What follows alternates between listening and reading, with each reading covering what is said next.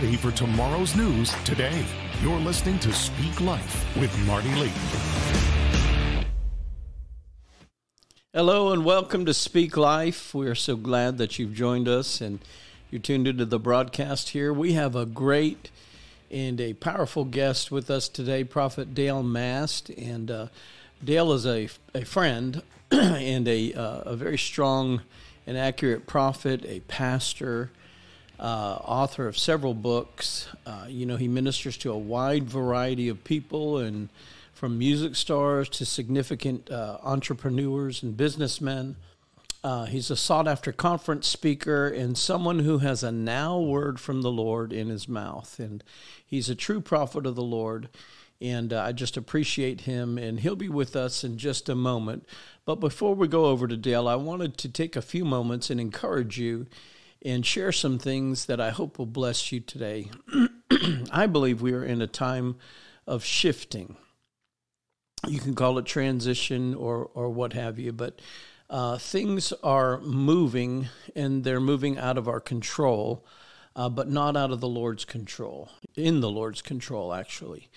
And in other words, you may not feel like you can do anything to affect the outcome of some things, but when things are out of your hands, you can rest assured they're in the Lord's hands. Amen. When things look like they're falling apart, really, they're probably falling in place. And, God is truly expediting, I believe, and accelerating things for your good. Jeremiah 29:11 and 12 says, "For I know the plans that I have for you." The implication is we don't know, but God knows the plans that he has for us, declares the Lord. Plans to prosper you and not harm you. Plans to give you a hope and a future. And then verse 12 is very key. It says, "Then you will call on me and come and pray to me, and I will listen to you." How many of you really believe God listens to us and that he has great plans for us? And sometimes you just need to encourage yourself. God has heard your prayers. Your prayers are not just coming out of your mouth and falling on the floor. No, God hears you, and he knows what your needs are, and he's working through things, and his plan is to bless you and to prosper you, to give you a hope and to give you a future. Amen. And, Benjamin Franklin, one of the founders of this nation, founding fathers of this nation, he said, "I've lived long enough to know one thing. The Lord Almighty rules in the affairs of men." Listen, God is still in control, and Jesus is still Lord. Amen. He hears your every cry, and he's working behind the scenes in the Spirit right now, turning everything around just for you. In this new season of life, I want to encourage you to resolve to add a few things into your life. Add to your life.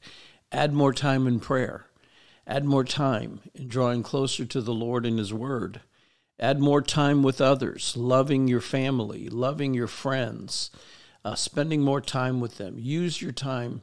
Spend it wisely. As a pastor, I've done a lot of bedside prayers and funerals. And, many people in their last days, when they know they're going home to be with the Lord, they never have said, "I wish I had more money." No, the things that they say are, "I wish I spent more time with my wife. I wish I spent more time with my kids or with my husband. Or I wish I was able to tell them how much I love them and appreciate them even more. I wish I did more good things for other people. I wish I did more for God." I want to encourage you. Break out of the pace of just running the rat race and start adding more time with the Lord into your life. Become a warrior of God's love. Spend time with him and spend time loving the people in your family. Mark chapter 8 and verse 36, it says, "For what shall it profit a man if he gains the whole world and loses his own soul?" Why? So why am I saying all of these things? I'm saying all of these things because we're going to talk tonight about fulfilling destiny. And there's a passion and a fuel inside every one of us called vision. And that's causing us to go for it. And I believe you're destined for greatness. And in these days of destiny, God has something great for you. But let's keep things in proper focus and proper balance. Amen. I believe God right now is growing seeds of greatness in destiny within you right now.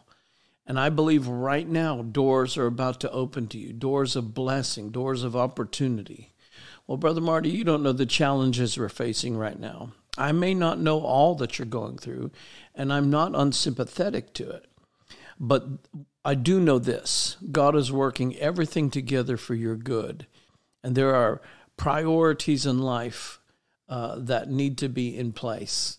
And family and our relationship with the Lord has to be at the top. You know, every crisis, for those of you that are just looking at the things that you're going through, every crisis has potential for something great to come out of it. You know, the Chinese word for crisis is Bing Chao. No, I'm just kidding. I don't know the word in Chinese, but it is made up of two words. Just a little humor. It's made up of two words. And one word is trouble or intense danger. And the other word is hidden opportunity. Hidden opportunity.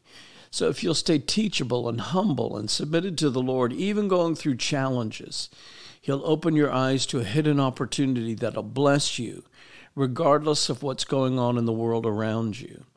You know, this show is called Speak Life because I believe God is training a prophetic generation to walk in the prophetic anointing to speak life into every valley of dry bones that you may encounter.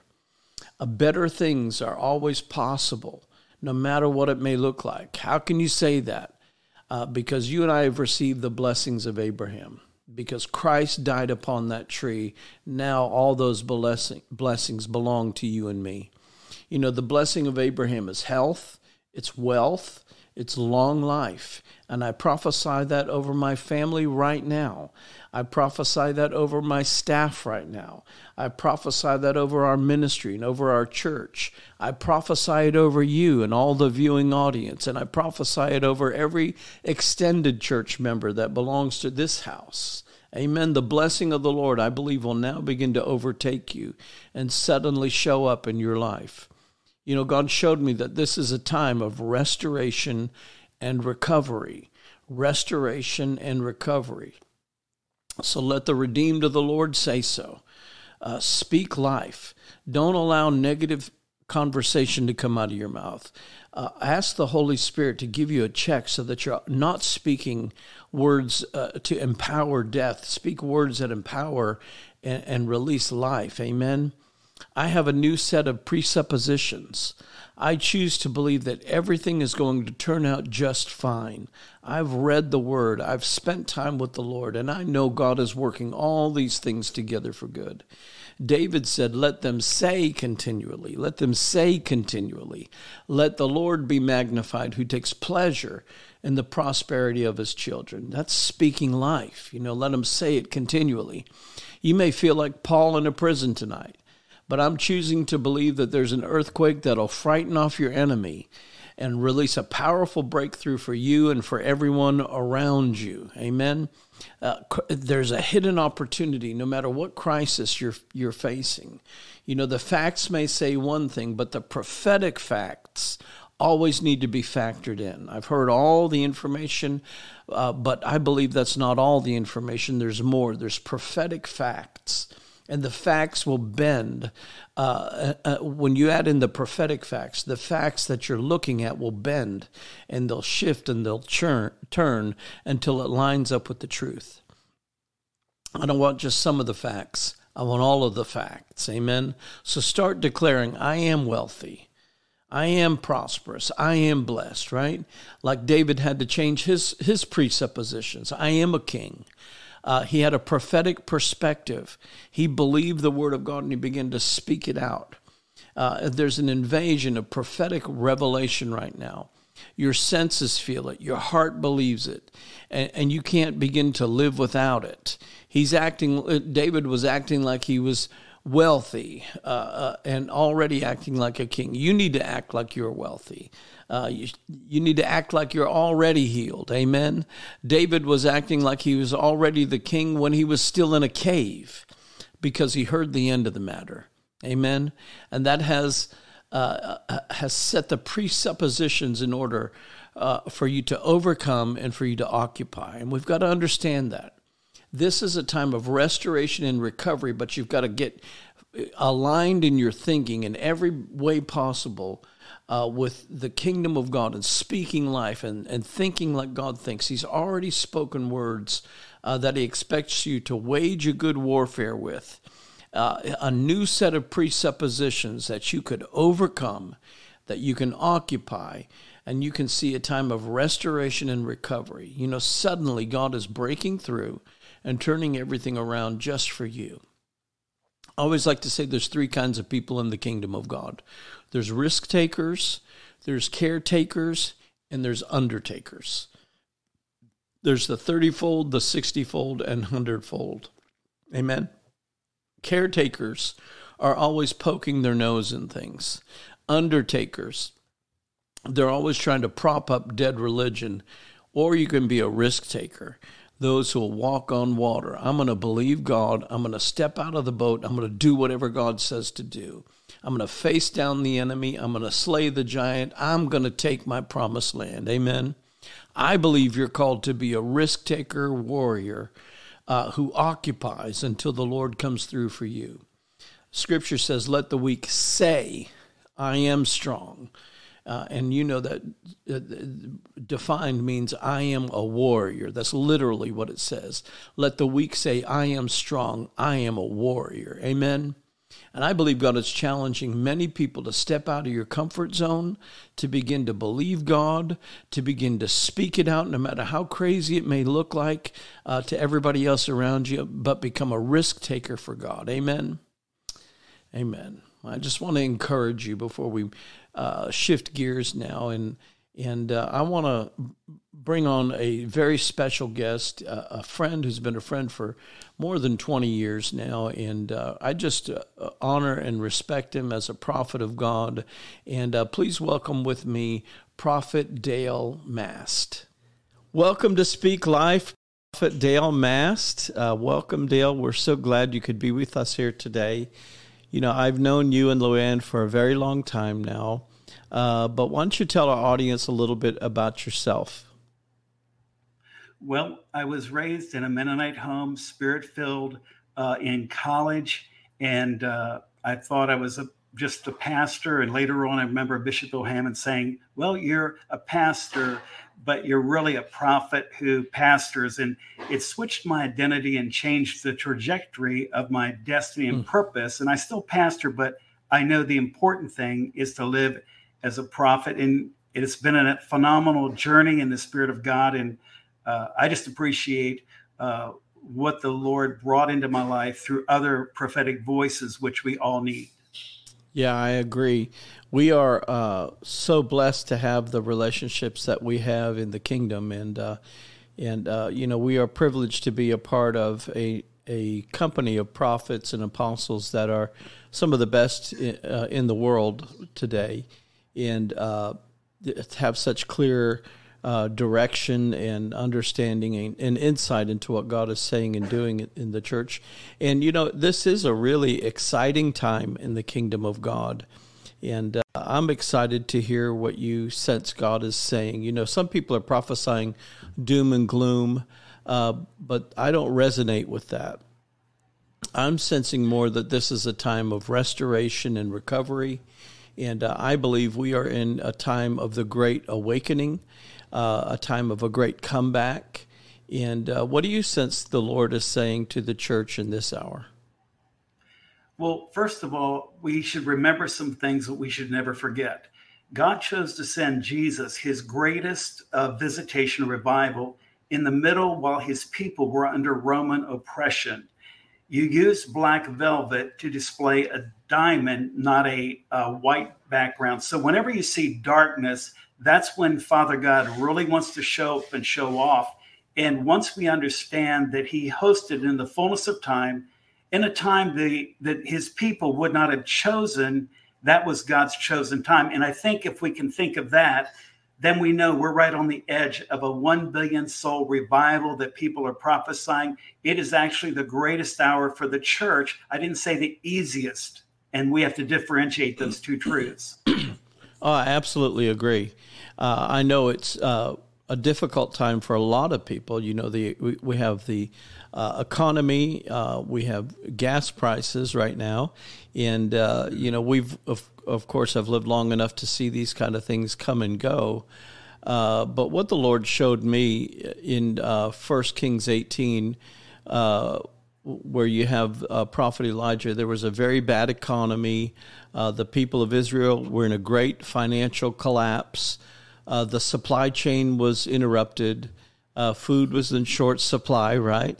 There was a drought, and this was really the impact of Jezebel and Ahab and an invasion of Baal worshipers and false prophets who were ruling the airwaves in that day with their depressing prognostications and predictions.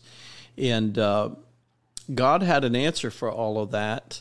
And the answer came through the prophet's mantle, the prophet's anointing. And Prophet Elijah, he comes on the scene, and first thing he does is rebuilds the altar of the Lord. And, you know, I think right now God is calling the church to, when I say a great comeback, part of the great comeback, I believe, is coming back to church, rebuilding the altar of the Lord in the midst of all that we're seeing going wrong. You know, I think that's part of this generation. We have to rebuild the altar of the Lord. One of the things he said was, how long are you going to halt between two opinions? Either you're of the kingdom or you're not, you know. And so go ahead. You pick up from there. Well, you know, it's very interesting that when I feel that the spirit of Jezebel forces Elijah out of the woodwork. And so if we see controlling spirits, we see evil plans, that means, you know, people want to talk about the Jezebel, but I'm looking around for the Elijahs. When people see Goliath, they want to talk about bad times, but I'm looking for the David. I'm looking for the David in you. And, you know, some people right now think, well, that's just going to be a couple special people. But if God is restoring the tabernacle of David, which he is, David had so much intimacy with God, he jumped covenants to the point we're trying to catch up with what he enjoyed out of intimate relationship with Father God. And see, really every covenant is about relationship. And David, he saw the shadows, but he knew the purpose was that, like Adam, he walked and talked with God on the earth, and he recognized the relationship was the core of the covenant. So now we that have the new covenant are trying to catch up with what David had under the old covenant, which is amazing. So Tabernacle of David being restored. I believe this, we're going to see the winds of worship come to the earth like never before. And I just want to make a little point here on one book that I wrote. It's called The Throne of David. And as I hold this up, I want you to think about it, what it says, leadership and authority, the force of vision. When the angel appeared, Gabriel, to Mary, she said to Jesus, I'm going to give him the throne of David. Now, I would have thought, no, give him the throne of God. Yeah. But actually, we're seated in heavenly places in Christ Jesus. Come on. But what the angel was telling Mary, what David established on the throne in the men of earth, God was going to take and give that to his only begotten son, that he was going to set on what a man built. Now, we need to stop and think about that for a minute, because everybody's saying, well, what's God going to do? And God, what's the God of David's going to do? And the real question is, what are the Davids of God going to do? And Jesus actually sat on a throne that a man built who had an intimate relationship with Father God. Now, that could preach for a whole hour, but I just want to throw that out, because some people are going to come into such a level of intimacy, their authority that they've never had. They're hoping to get back a relationship, but I prophesy there's people, they're getting back authority they've never had in the Lord because of that revelation. Intimacy brings true authority. You know, David, he the first order of business for him was to, I guess the first order of business was to take out the Jebusites. And I did a study on the Jebusites. The Jebusites were actually the worship leaders for the Amorites. And so they took the high ground. And so they released a song in a sound in Israel that was not God's sound. And so the antidote to that, obviously, was David and his mighty men. And so, David had to wait 5 years after the death of Saul to obtain the throne. And they went, it says they went through the waterways. Well, if you study that out, that literally means they went up through the sewer lines and surprised the Jebusites and took Jebus. And David immediately said, I'm going to call this the city of me, the city of David. Talk about confidence. And, I think, sometimes we have this idea of when we are obtaining our destiny, that it's an easy path. But they had to go through the waterways. They had to climb through septic. They had to go through a difficult passage in order to take the high place. And Marty, think about it. From the day of Joshua, nobody could drive out the Jebusites until David, the worshiper, came along to pull down the false worship. And so in it, all the kings from Joshua on, none of them could take them out. And, God so loved the world, he didn't send a committee. He sends sons and daughters. But committees are helpful. Advice and counsel is wisdom. But God sends people. And David was God's answer to the lack of worship that Saul had created in Israel. Yes. And so really what now God is taking, he's sending Davids into the church to make us less Saul and more David, so we can take the place we're to reign from, where the enemy has been holding the church out, is now giving us a place through David, our worship. And when I see worship arising around the world at a level we've never seen before, I know this: we're about to get our place of authority back. The church is like David. And David, now think about this, David's purpose was not worship. His purpose was to rule, but he could not reign in the earth without worshiping the one who made it. So that's the deal that God has. The church that will worship can rule in the earth, and those that grumble, I always say it this way: you can't help a grumbler and you can't stop a worshiper. And when you grumble, you actually give territory to the enemy. Well, and just keying off of something you just said, there was, when David took over, when he was anointed at Hebron by the elders, and he said, well, now we're going to go take the Jebusites out, take Jebus. He made the decree: whoever's first to the top gets to be my captains and my lieutenants, and gets to be the officers of my army. So Saul's men were all there as well. Whoever was left in Saul's army, they were all there also.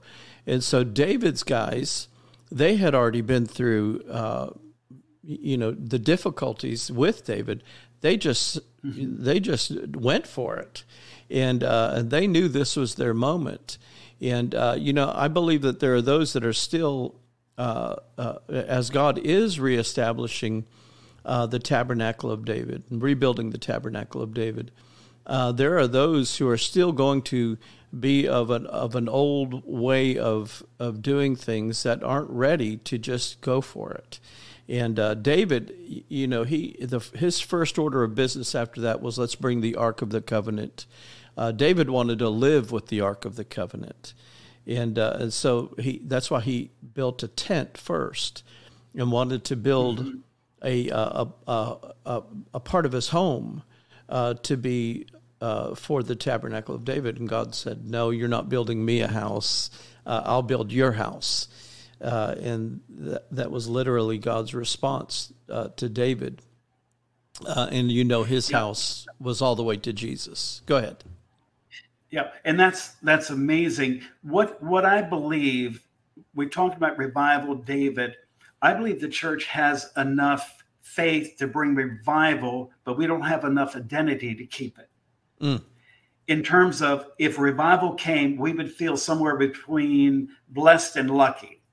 In other words, instead of saying we prayed for this, we believed for this, we were made for this, this is our hour. See, to me, that's a faith identity statement. And in the journey of David, what I see, and this is the first book that I wrote, and I wrote it on, David perceiving that he was king. Now, in this book, and I need to put it over there a little bit further. I got to figure out which way to go. There we go. Anyway, but this book has helped a lot of people. Can you see it there? Yes, there we go. Anyway, go forward. And in it, David suffered a lot of trauma and rejection, which I believe the church has been under. And in the whole deal, he was overlooked by his father, yet chosen by God. And I feel a lot of people that have been overlooked, and I'm just talking to some of you right now, God's about to pour oil over your heart, over your mind, so you realize, just like David, you're about to enter into something supernatural. You're about to enter into something that's what I say, it's beyond us, but it's not without us. God's about to do something so great in this earth, not by himself, but through his people, that we would bring him great glory. David was a shepherd, but he had to shift. He was a musician. He was not chosen to play in front of King Saul because he was just anointed. He was actually skillful. So my question is, what's your area of skill? Get better at it, because it'll make a difference.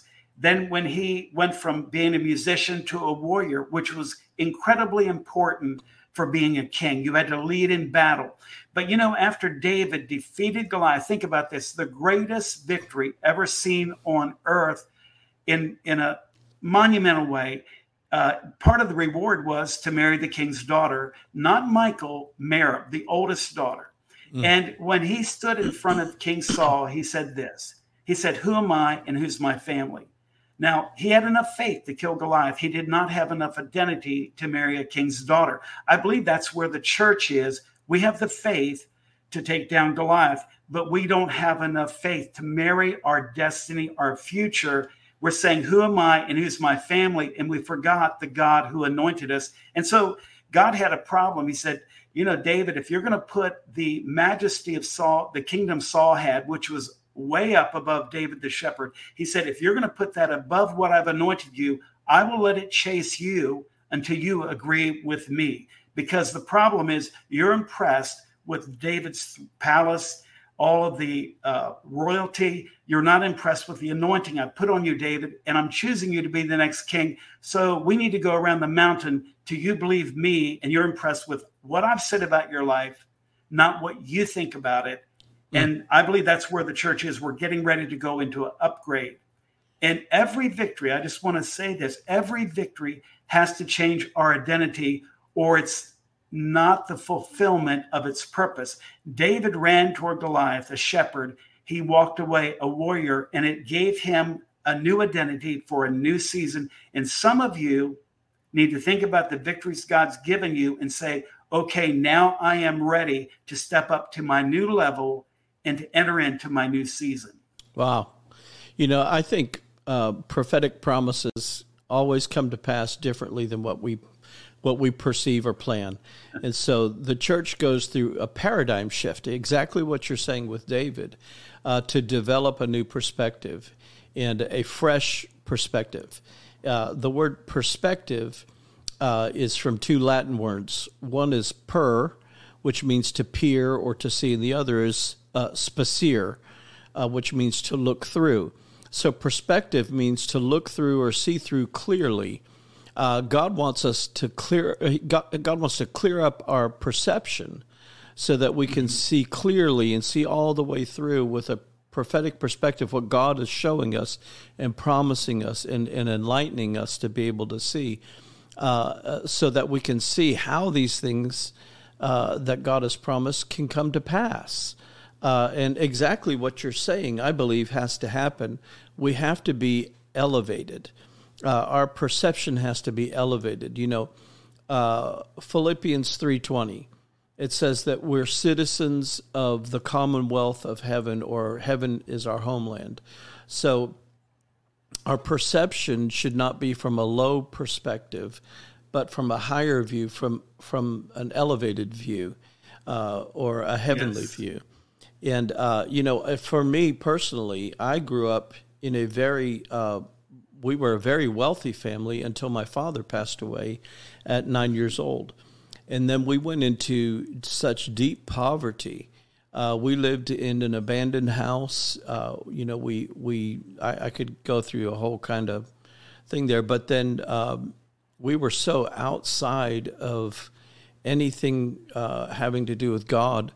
And then a church started putting groceries on our front porch. They saw us there.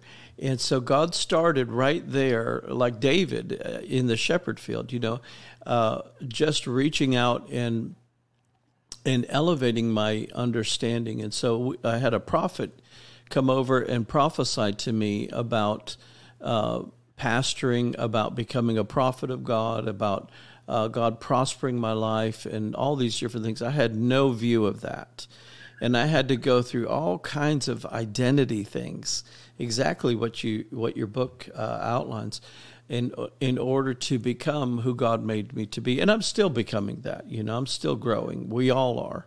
But my perception was very low, and God had to elevate me and cause me to be able to have a perspective, to be able to see clearly and to see through what was going on, so that I could become what God wanted me to be. Yeah. Well, and see, every time if you look in the Bible that God talks to a man or woman, he has more to do to change their mind about themselves than about God. Moses knew God could take the children of Israel out of Egypt. He just didn't believe he was the man. So God is speaking to Moses. He's not having to change his mind about God. He's having to change his mind about Moses. And so really that God takes ordinary people and gives them extraordinary insight to who they are to him. And if our identity does not shift, we cannot match our assignment. And so what is happening right now, the Spirit of God is hovering over people. Even as people are watching us, God is shifting. Say that again. Say that again. Our perception has to change so that we can say all that again, because you said that so well. Okay, so until I see myself the way God sees me, I cannot do what he's calling me to do. God spoke to me in the past season. He said, Dale, you and I could go places, but you don't agree with me about you. And I went, whoa. I was waiting for him to say, but the devil's against you. No, he said, you don't agree with me about you. And some of you under the sound of my voice, actually, God is speaking the same thing. You don't agree with him about you. And actually, that is a spirit of unbelief. It's a religious spirit. It's a spirit of thief, of robbery, identity theft. When you actually thank God for who he made you, that is core to worship. People will worship God for who he is, but until you worship him for who he made you, your worship is not complete. So identity theft. Talk about that for a second. Identity theft. So in my life, I'll just use me as an example. I had to go through. I was raised in Miami, Florida, in the 80s. It was a drug culture. There was all kinds of things going on that were really wrong and just demonic, and so that was the imprinting of the world around me, and there was nothing godly going on. And an incredible man of God had the faith and the vision to be able to go into the midst of that and establish a great church, and that's really what turned my life around. God reached out that way, and my mom, bless her heart, she said, "Listen, you're going to take your guitar, and you're going to start going to church with your guitar, and you're going to start serving God with your guitar." And I had, because it was my gifting, it was what I was good at, and God began to draft all of that into the kingdom, and it changed. It elevated my view that there could be something different, and I started identifying with some of the prophetic words that had gone over me. And I think that when God elevates our view, we can start having a full expectation of his supernatural ability to intervene and turn everything around so that we can become who God created us to be. Yeah. And also, I want to go a little, just what you're saying is so true, but that God intervenes. But let's think of it this way, that God intervenes through us. So when David ran toward Goliath, God ran toward Goliath. Until David ran toward him, God could not run toward him. And David knew this. For him to lose was God to lose. Yeah. So wow. David was Judah. They were not the Benjamites that had the slings with left and right hand miss. I believe David released it. It was the biggest curve ever seen on earth. And I will tell you this. Some of you have the faith to release it. God has the anointing to land it. Some of you are trying to get better. And I heard God say this to me one time. He said, Dale, you're about as good as you're going to get. You might as well go for it. And so sometimes we're our worst critic. We're trying to perfect, and God's trying to get us to our purpose. What I find is any quarterback gets, the reason they don't want to give up snaps, even if their team is winning, every snap they get better. Every time I prophesy, I get better. Every time I sing, I should get better because the anointing builds and grows. Some people are waiting for a certain moment instead of grabbing the momentum, the windows of momentum God gives them, and they are waiting for some big event. But normally what I find, huge doors open through small keys. And God will give us small keys, and do not despise a small thing. I believe this, that even some people right now, there's a small opportunity, and God's saying, if you will step out, you will be surprised at the doors in this room. And, you know, if you go into a house, you go through one door. As soon as you step in, you see 5 to 7 doors. And so the doors that you're praying for are hidden often behind a door that's unexpected. And like Joseph, he never knew that his God dream would come true when a Pharaoh who worshiped demons put a ring on his finger and said, you're next to me. Most Christians would throw it down and say, I'll never wear the ring of that Pharaoh. You know what I'm saying? Oh, yeah. But after being sold by your brothers, it's not a bad step up. Yeah. Or to get out of prison. Yes. Well, but that's really what I was saying earlier is we have this idea and this concept of how life is going to go, what God's going to do, what he prophesied is going to come to pass this certain way. And it's been my experience, and I know it's yours as well, that your prophecy never comes to pass the way that you think it's going to come to pass. God brings it to pass in a much greater way. His promise is big, and we just get a glimpse. Apostle Paul wrote, "We see through, get a glimpse and see through a glass dimly." But we think we have it all figured out when we get that. Much like David, I'm sure when David was anointed to be the next king of Israel, and he saw. He had defeated Goliath. He went through that. And the obvious next step after marrying the king's daughter is you become the king. And so I'm sure he figured his prophecy coming to pass that way. God had a whole different track to work on his character and develop him to that. I think some people, Scripture says, by faith and patience, we inherit the promise. You can obtain your promise, but you have to stay faithful, and it takes patience and endurance going through the process. And so one of the things that I love about some of your teaching there is how David had to faithfully endure all these things and to become who God called him to be. Yeah. And, I want to segue on this. What I find is I wrote a book on this, and it's more about shattering the limitations of pain. And through this book, I use actually some of my stories in the life of Jabez. And what I talk about is this, that disappointments come in our destiny journey. And actually, a lot of people say, I was going to really serve God, but I had this hurt, I had that hurt, so I'm parked. what people don't understand is that if you show me the size of your cross, if you can worship and give thanks to God, I will tell you the size of your throne. What you go through determines what you're going to. And so if you've never been through anything, you probably do not have a great destiny. If you've quit, I'm going to say this, there's an anointing to rise up again. You can rise up right now and enter back into your purpose and experience the fullness of his presence. But this is a time that God is waking up people. He's waking people up. And I believe some anointing is hitting people right now. I just felt like there was somebody saying, you just don't know how low I feel. You don't know how much depression and shame is on me. But I want to say that a lot of time when painful events happen, we forgive the people for what they said, but we don't break the identity, the shame off of our identity.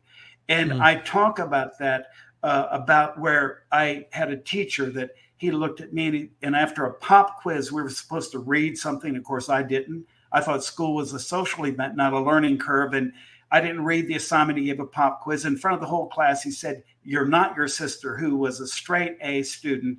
And that hung on me. And 30 years later, I realized I thought I wasn't a real good teacher because I wasn't a real good student.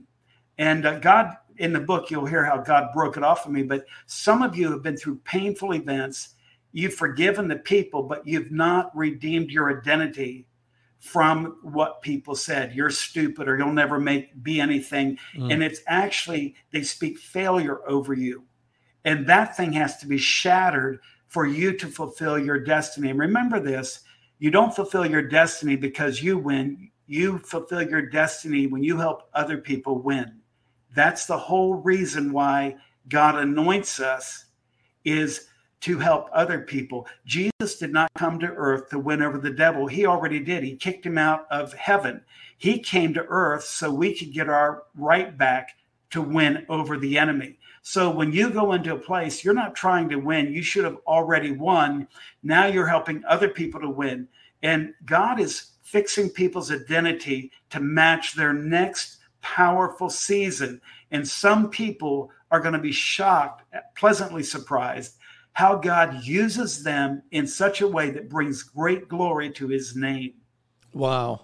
Tell you, it's going to be amazing. And that brings me back to the book that we were talking about, 2 Samuel 5:12. And David perceived he was king, that God had made him king.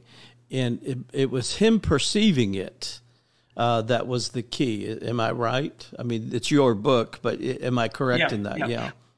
Yes. And if you remember, I don't care what president it is, Kennedy, Obama, Trump, they will turn around and say, I guess I can do that. After all, I am the president. So what it means is this. The best politician does not win the presidency. The best campaigner does. So if you're not the best campaigner, you will not be the president. After being president, this is what I wrote in my book on David Perceived He Was King. What kicked it off was when another king, whose name means my brother's helper, and I'm trying to fish it out of my memory as I'm talking, but he's the one that built David a palace. Yes. David would have built himself an upgraded shepherd shack. So whenever a politician wins the presidency, we make him live in the White House, and he has to live in this environment because every day it stands up, you are president of the United States, get up and president. So if we do not see ourselves, if we don't live in the house that King Jesus built for us, a king built us a house. If we don't dwell in that place, we will not wake up and say, today I was called to change the earth. I was called to change somebody's life. I may not change the world, but I'm going to change somebody's world. And who knows where that could go. Wow. It's so good. It is so good. It took David a while to perceive, for God to open his perception to perceive that God made him king, and he had fulfilled. He was now fulfilling his prophetic destiny. You know, I encourage people and tell them it's not necessarily where you've been, but it's where God's placing you. When God created us, the Bible says he wove us together with his own two hands in our mother's womb. and put giftings and skill sets and anointings and abilities in there. And I say that these are time-released packages. Yes. You know, you don't realize what you can do till you get there, and the demand is put on you to do that. And again, that's God elevating your perception to see things from God's point of view. He knows how He made you. And so David finally perceived that what God promised was coming to pass. Well, think about it. Every time David went a step forward, the enemy tried to drag him backwards. When he was anointed at Hebron to be the next king, civil war broke out. This is not going the way David expected. Yeah. Civil war is a result of him living his prophecy.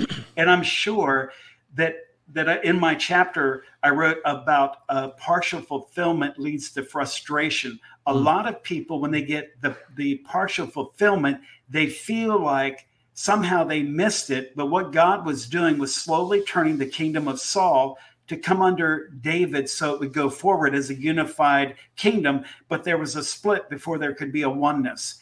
And in that, a lot of times we don't understand the process. Do I trust God when I don't understand what's going on? You know, when my first wife died of cancer, and I'm sitting there 55, and I'm thinking, well, this isn't what I was seeing. How do I deal with this? So what I did was I put my face closer into His face so I would understand who He made me and what He called me to do. And that through the loss, that I would be able to see that He had a plan in front of me. And this is the part that I find that if people can get through the loss, they can get to something special that God has. And then, of course, God brought Luann into my life, and the ministry just kept on going forward. And it was like a very unusual, unexpected transition, but it has actually worked out for the purposes of heaven. And I can't explain it because it's above my pay grade. I just trust Him. Yes. I'm not trying to give an answer. I'm just telling you, I only had one dream about my wife that I've been married to for 26 years. She wouldn't look at me in the dream. And I heard the Lord say, and I knew she was before the Lord. I saw it. And the Lord, and I was trying to get her to look at me. She wouldn't. And the Lord said, she's doing what she's supposed to be doing. You're still on earth. Get back to the reason you're there. And so when you've been through a loss like that, and I know there's people out there that have, we just have our good friend in the ministry, Bill Johnson. His wife just passed away. Yeah. And I know a lot of people can be very despondent and be affected, but she's having a better day right now than you and I, but we're still here for a reason. So we have to get back to our reason.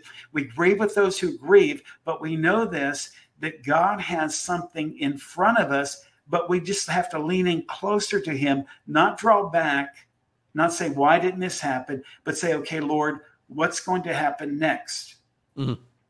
Trust Him. Yeah. Well, that's a powerful perspective. One thing that as someone who's known you for many years now, is you exemplify Hebrews 10:35. It says, "Cast not away your confidence; it has great recompense of reward." You are a very confident man, and I know that is something that you had to develop by going through all the different things that we all go through. And there's probably plenty of people under the sound of our voices now that are challenged where they are. But how do you hang on to your confidence as you go through these, as you continue to progress? Well, first of all, is that I had a situation years before, and I won't go into details, but it was very hurtful, maybe 15 years, 20 years before. And I was trying to get the answer, and the situation was resolved.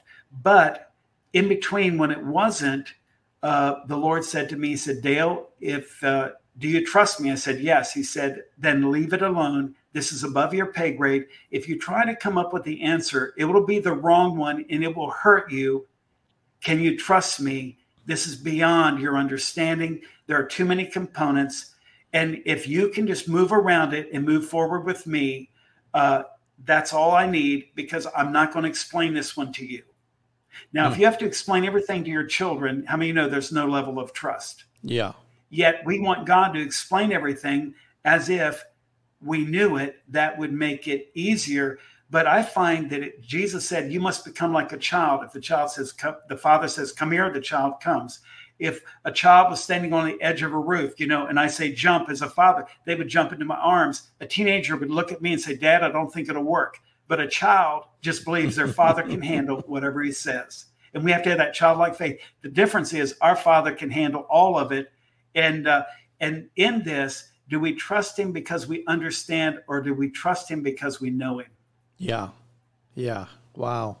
So your confidence, for those that are going through challenges, your confidence is that God's going to get, no matter what I'm facing, God's working it all together for good to equip me for the destiny that he has for me to fulfill. Because you know him. And all these little things, I'm not saying, I could go into part of the story, but that's not the purpose. All the things we suffer actually create a passion, a purpose in us. And you're not known by what you avoid. You're known by what you overcome. So a lot of us, we want to fight munchkins and have Goliath testimonies. And it doesn't work that way. We actually have to face, if we want to live what I call destiny, you have to dream bigger than you have the ability to do. And it will only work if God shows up. That you can't do it by yourself, because literally, if Goliath would have fell on David, it would have killed David. If Goliath would have fell, he didn't even have to hit him with a sword. If he'd have fallen on him, he'd have crushed him and smothered him. So we have to be facing something that can take us out for God to really receive glory.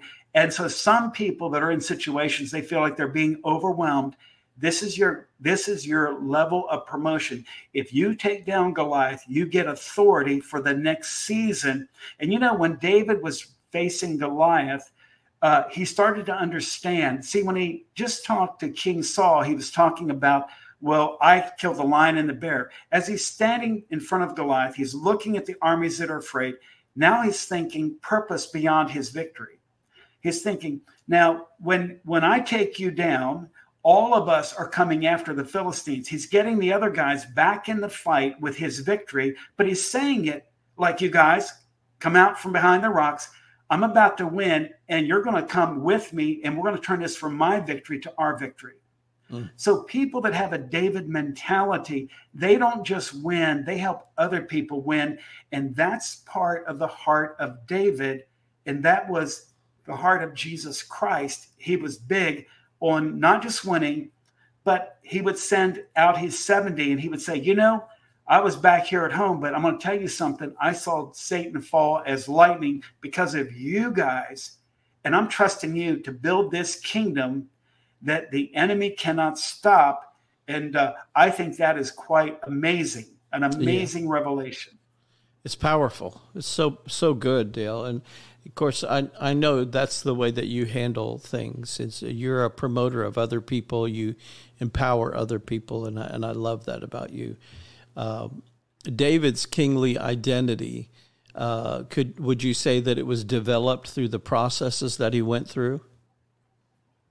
Yeah, I think without the processes, David would have never made it, because he had so much of a shepherd background. And while people say that worked for him in one sense, that he shepherded Israel, but really, remember what his brother said?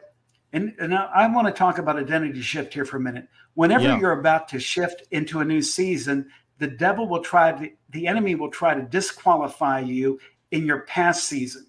So what did his brother say to him? He said, who did you leave those few sheep with? In other words, wasn't very many sheep, and probably you didn't even tell anybody to take care of them, David. You're sort of irresponsible. And in other words, like really putting him down. And then he says, and I know you just have a wicked heart. You like a battle. And I mean, this is the brother that saw him anointed, who Samuel said, oh, I thought it was you. And this is a part that David did not get. He did not enter into an argument defending himself. He said, what did I do? And he just left it alone.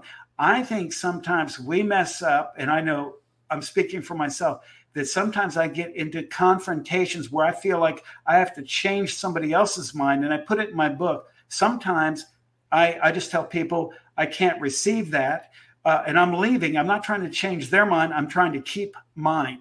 I'm trying to keep my mind together. Yes. And if I talk to them too long and I become defensive, then I could become offended. And if I'm offended by my brother Eliab, then how can I face Goliath with faith? And so the devil is trying to tempt David to get upset with his brother so he'd miss his Goliath victory opportunity. It's really good. So whenever you feel like you're getting upset with another brother who might judge you falsely, don't try to change their mind. Keep with your purpose and your mission, because your goal is not to change their thinking. Your goal is to accomplish what God's thinking. And if you need everybody to like you before you take on Goliath, you will never win, because Jesus, the best of heaven, did not have everyone liking him. Oh, yes. And so you have to understand that. And, one of the parts that I want to put in here for my the other book that I have, and this is important, and as I put it in, Two Sons and a Father, in this book, what I talk about was a follow-up of my David book. Until you live privileged, you really don't understand God is your father. You say, well, what do you mean? I will stand up a father and a daughter, and I'll say to the daughter, have you written 4 books? Have you traveled to the nations? Have you prophesied over 10,000 people? And she'll say, no. And then I just turn to the people and say, I just want you to know I'm more important. And then I tell the people, don't get mad at me. I'm just trying to make a point. So then I'll ask the father, I said, are you going to help her buy a car when she turns 16? And they said, sure, I'm going to help her. I said, would you help me buy a car? And they said, no way. See, and then I'll turn to the people. I said, see, we're trying to be more important instead of being a son and a daughter to Father God, because that relationship, actually, I can get more from heaven than by my great faith or what I've done.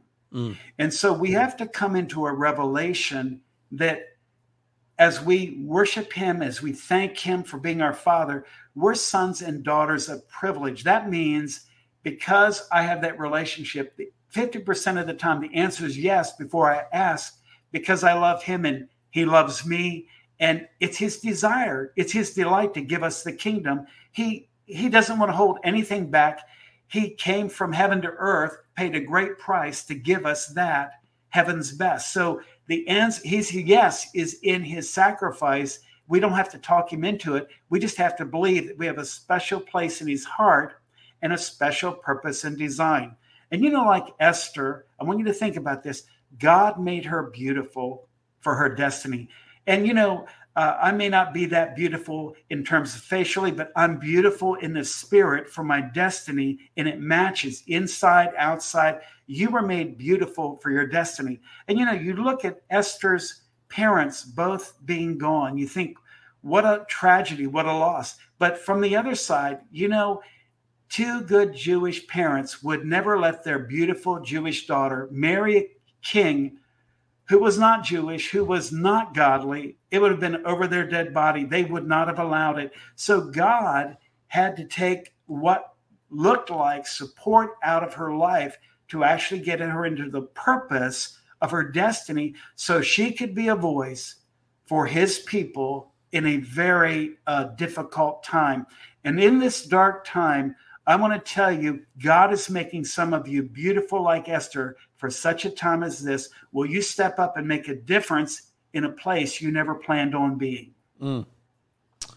Jeremiah 29:11, I know the plans that I have for you, plans to bless you, to give you a hope and a future.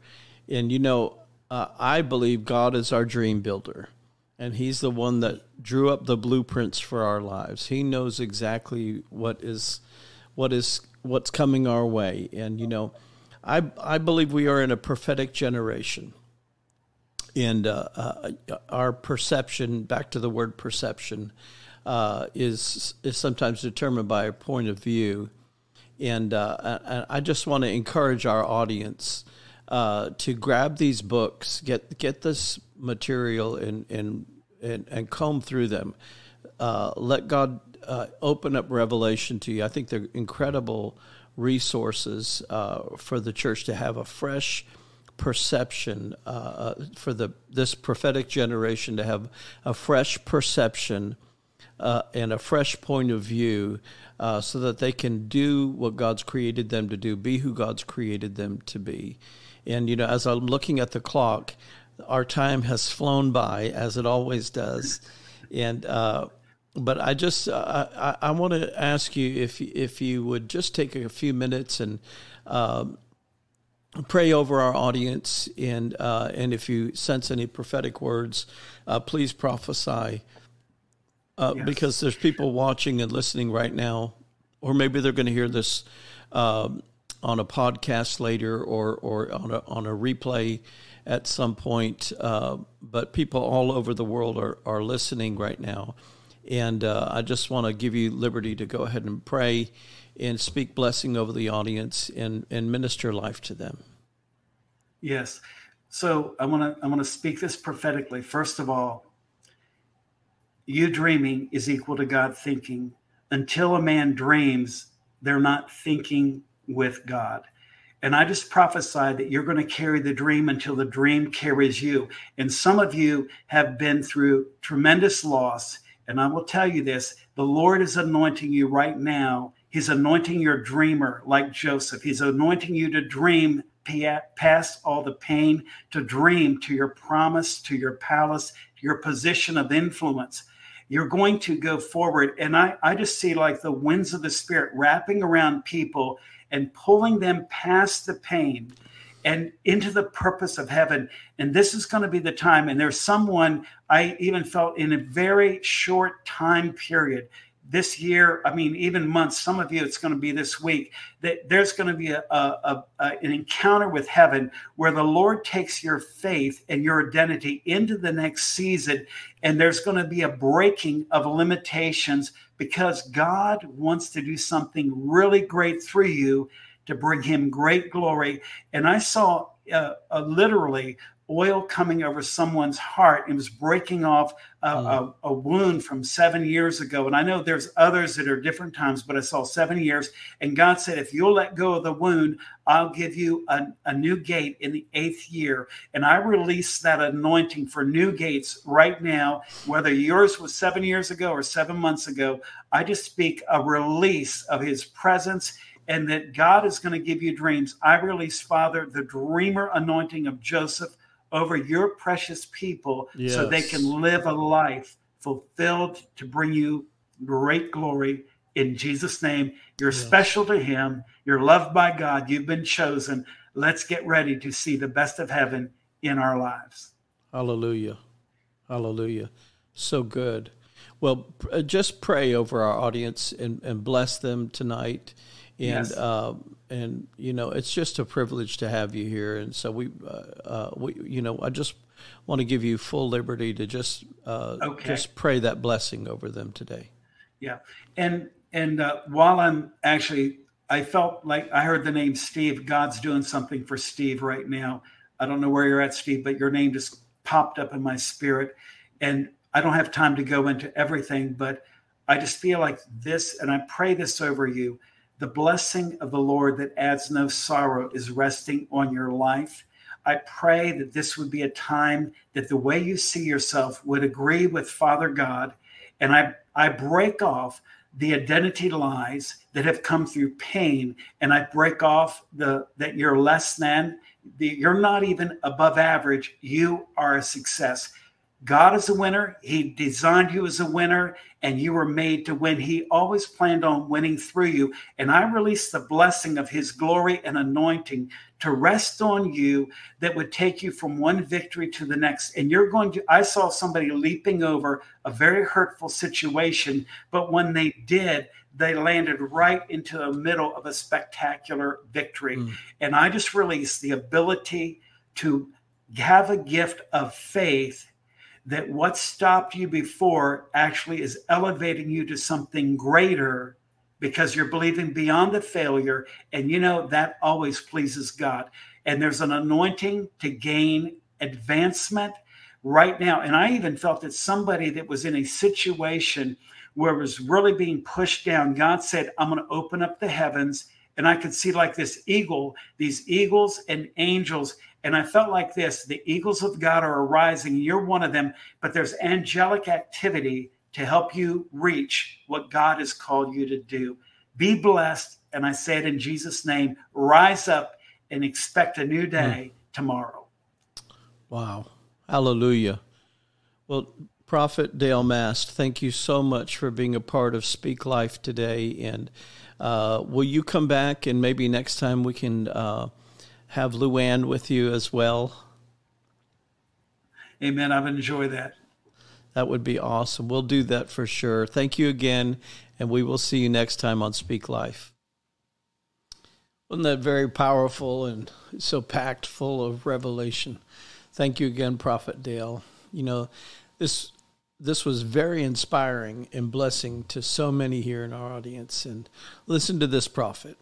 You have a destiny to fulfill, and you have not blown it. The best is still yet to come for you. I want to prophesy to the wellspring of your spirit right now. Spring up, O well, with a new flow, with new provision, new supply. Amen. That Yahweh, El Shaddai, is more than enough for you and your family. Listen, you have his blood. Jesus is part of your family. He's not going to let you down. Amen. So keep the faith. Lord, you are welcome in our homes. You're welcome in our family. You're welcome in our nation.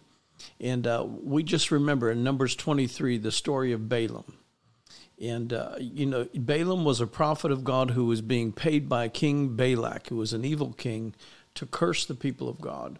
And so much that even at one point his donkey began to prophesy to Balaam, calling him a madman, saying, you cannot curse God's people. And Balak the king pays him a second time to curse the people. And God speaks to Balaam, and he refuses. He tells Balaam, I refuse to see the sins of my people, nor will I even see the wickedness among them. Then Balaam prophesies and declares this: the people of God cannot be cursed. Listen to me, cannot be cursed. The Lord God, Yahweh, is among his people. Jehovah is among his people, and the shout of the king is among them. Balaam said, how can I prophesy words that the Lord has not put in my mouth? I cannot curse what God has declared blessed. God has declared and called you blessed. I want to be clear today. God is not cursing America. God is blessing America. God is not looking at the sins and the wickedness. No, not at all. God has heard the prayers of the righteous and the prayers of the intercessors, prayers of his people, and they have prevailed. And even though the enemy time and time again wants to convince people that we are under God's judgment, we are not. Almighty God is not allowing a curse to come upon America the beautiful. And even though, even in some churches, they tried to say otherwise and try to curse the nation, their words of cursing have no power. Listen to this scripture in Numbers chapter 23 and verse 19. It says, God is not a man that he should lie, nor the son of man that he should repent. Has he said, and will he not do? Or has he spoken, and will he not make good? Behold, I have received a command to bless. Come on. He has blessed, and I cannot reverse it. I want to encourage you today. Whatever the enemy is trying to do is being stopped right now. The enemy cannot succeed in cursing you. He cannot stop you. Amen. Has Yahweh not spoken it, and will it not happen? Has God Almighty, has Jesus not spoken, and will it not happen? And God has spoken so many blessings over you, and you need to stop allowing the enemy to delay you. Just receive it. Receive your blessing. Amen? And I want to encourage you to speak life. Re-prophesy it. Re-decree what God has said. You know, Job said, decree a thing and watch God bring it to pass, and light will shine upon your way. In other words, it'll drive the darkness out. Listen, you are about to step into your purpose and step into your destiny. Amen? Get ready, because everything right now, I believe, is realigning and aligning for His perfect will. Don't believe the lies of your enemy. You are not cursed. You are the blessed. And this is not the end. God is turning everything around in this moment for His people to begin to see His faithfulness again. Amen?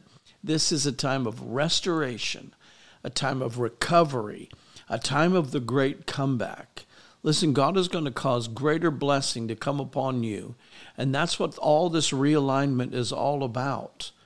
Amen. I want to thank every one of you who continue to stand with us here at Speak Life. Thank you for those who continue to sow seed into propagating the prophetic ministry here at Speak Life. Listen, God is raising up an army of prophetic champions, and you are one of them. Now, if you desire to sow a seed to help us to continue to release the word of the Lord to the nations, and to have these great conversations made available to equip the people of God and to inspire you, there's several ways you can sow those seeds. You can text any amount to the number 84321. That's 84321. You can also click on the link on our websites at lifepointchurch.cc. That's LifePoint with an E, lifepointchurch.cc, or at martylayton.com. Or if you prefer to mail in your tax-deductible offering, you can mail it to LifePoint, P.O. Box 1822, Hendersonville, Tennessee 37077. And if you're watching on social media, there's a link in the comments section. You can click on that, and you can give that way as well. And again, I want to thank you for standing with us. And I promise to always pour out fresh, new wine from the Holy Spirit. Amen. I also want to thank one of today's sponsors of Speak Life is Mike Lindell and My Pillow. Mike is a great kingdom warrior. He's a patriot fighting on the front lines of this spiritual warfare that is impacting us in the natural. He's fighting for the freedoms that we hold dear right here in America the Beautiful. And so if you want to support what he's doing and you want to support Speak Life, please go to mypillow.com and check out the products that he's made available there. My family and I, we use these products, and they are truly the best, and I'm not exaggerating. You will absolutely love the products. If you're having trouble sleeping, let me just tell you, you need a My Pillow pillow. It will change your sleeping. I'm telling you, it'll change. You'll get a great night's sleep.